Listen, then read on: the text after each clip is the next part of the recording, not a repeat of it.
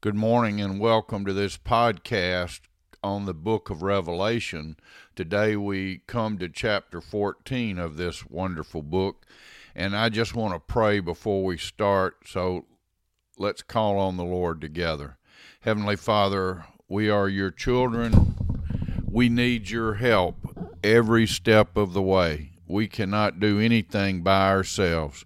So we look to you and we pray that you would open the eyes and ears of our understanding, that we may see and receive what you have for us and be transformed, that we would become more like Christ. Help us, Lord, we pray in Jesus' name. Amen. The book of Revelation is a book about what had been, what was, and what was yet to come. It's Jesus speaking to the Apostle John on the island of Patmos and revealing things to him that are yet to come. In chapter 14, we're continuing in a place where I heard one friend call it color commentary. In other words, the narrative of what's yet to come is sort of on hold, and you're filling in the background information on various events. And especially in chapter 14, it's almost like watching the nightly news where you have some unrelated stories. Well, it's all related, but separate events. Almost like here's the local news, here's the national news, and here's the international news, so to speak, as we see laid out these various parts of chapter 14. I don't know how far we will get into chapter 14, but I'm going to start off by reading the first 5 verses, and we'll spend some time talking about those. 14, verse 1. Then I looked, and behold, on Mount Zion stood the Lamb, and with him 144,000 who had his name and his Father's name written on their foreheads. And I heard a voice from heaven like the roar of many waters and like the sound of loud thunder. The voice I heard was like the sound of harpists playing on their harps, and they were singing a new song before the throne, and before the 4 living creatures, and before the elders. No one could learn that song except the 144,000 who had been redeemed from the earth. It is these who have not defiled themselves with women, for they are virgins. It is these who follow the Lamb wherever he goes. These have been redeemed from mankind as first fruits for God and the Lamb, and in their mouth no lie was found, for they are blameless.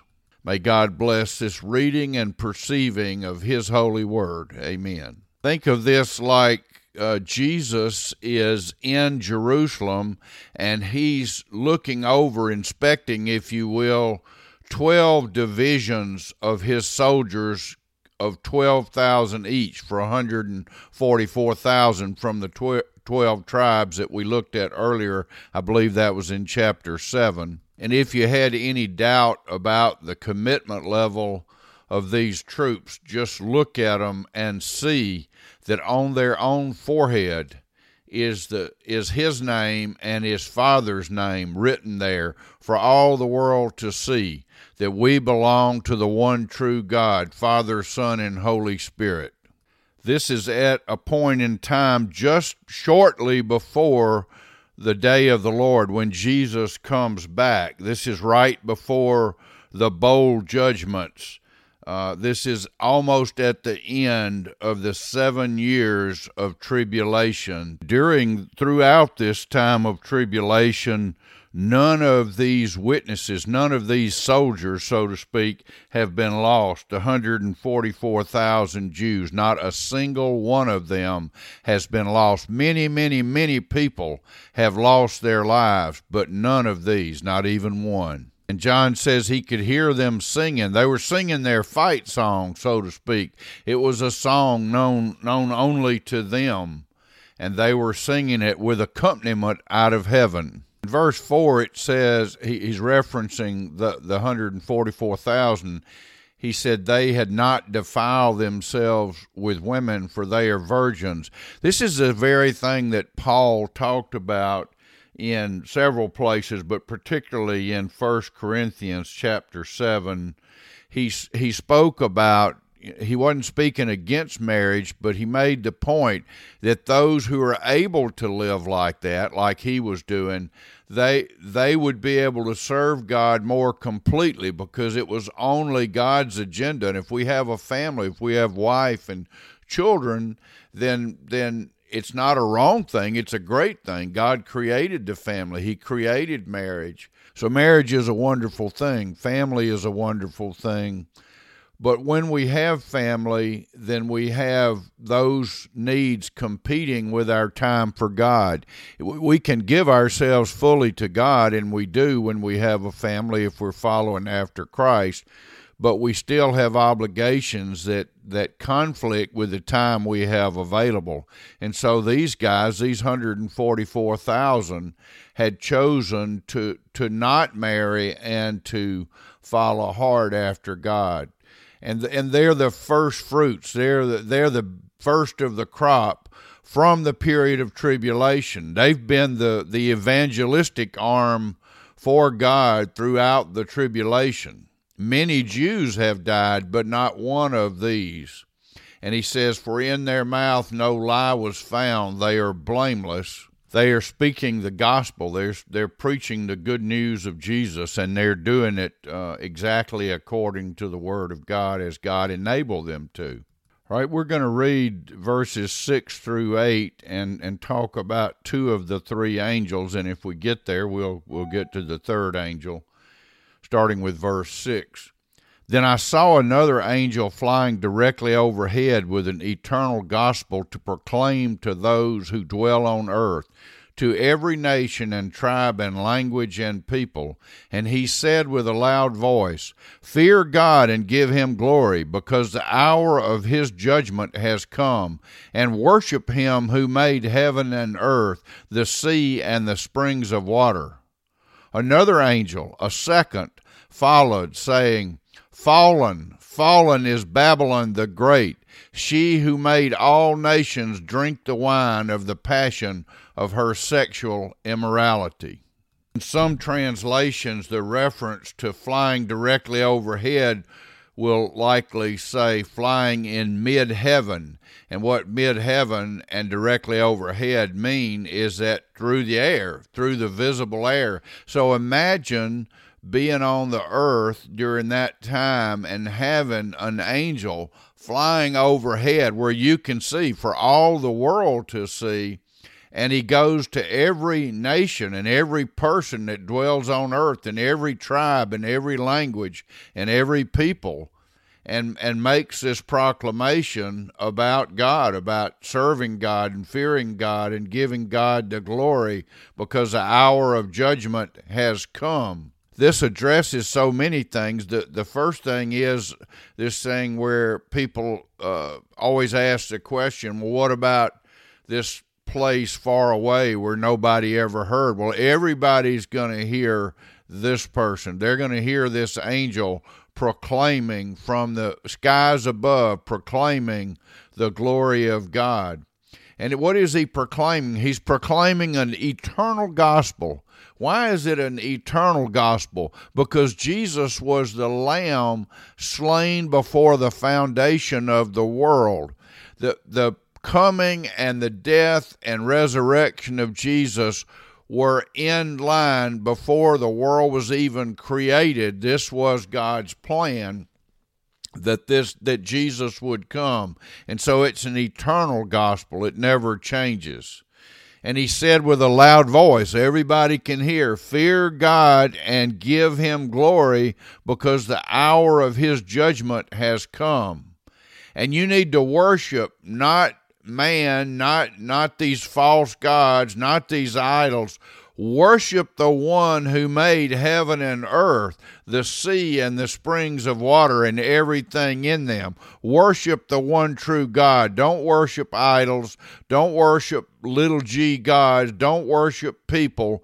Worship God and him alone. The message they're proclaiming is a simple message. It's so simple and straightforward.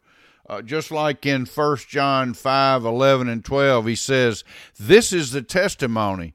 Whoever has the Son has God. Whoever does not have the Son of God does not have God."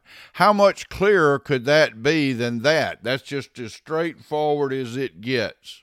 This first angel fulfills a prophecy, and we see that prophecy, Jesus giving it in Matthew chapter 24 and verse 14, when he said, "And this gospel," this same eternal gospel we're talking about here, "of the kingdom will be proclaimed throughout the whole world as a testimony to all nations, and then the end will come."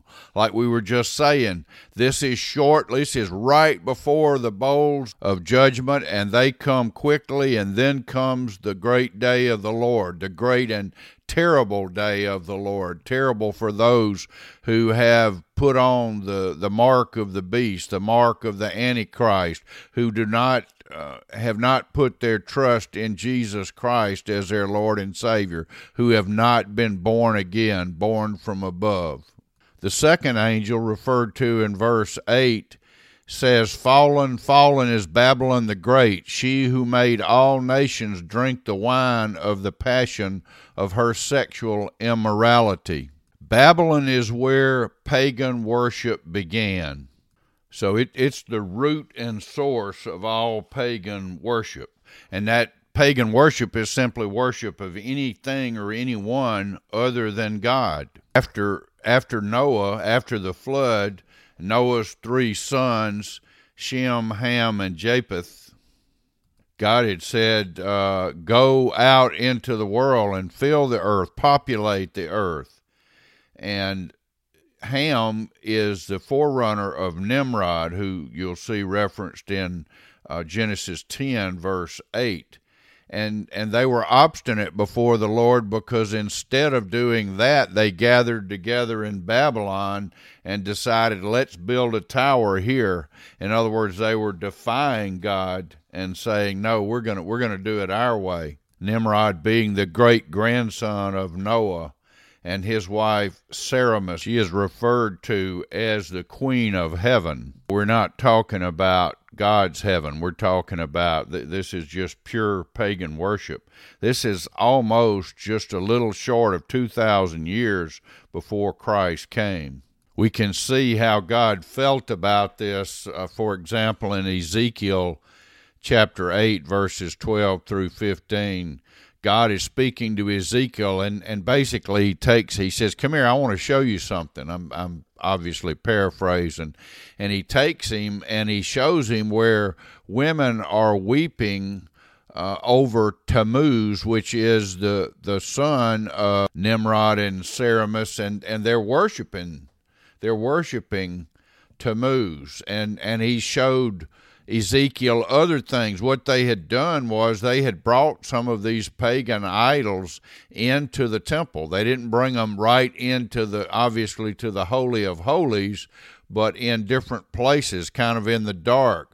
They were out there, and they were bowing and honoring these pagans, these idols, which are not God. And God has said we should worship him and worship him only. So the Shekinah glory of God departed from the temple at that point in time. Anything or anyone that we worship, there is no person that we go through to get to God. It's only through Christ. Christ is the mediator. He's the only mediator. There is no other mediator. We cannot put anybody else in that position or give to anyone else attributes that belong to God alone. And so anything we do that comes between us and God, that we're giving loyalty and worship and honor to, and it may not look like we normally would think that would look. It's something that takes a place of God. It may be something, it can be anything, but any person or anything that takes that place is a dishonor to God, and it's pagan worship. So I'm out of time, and I'm going to stop there, and I just pray God's blessings on each of you, and that we'll continue to study and look and seek to go deeper into this book that we call Revelation, and God said, "Blessed are those who read it and those who hear it." Amen. Take care. God bless you.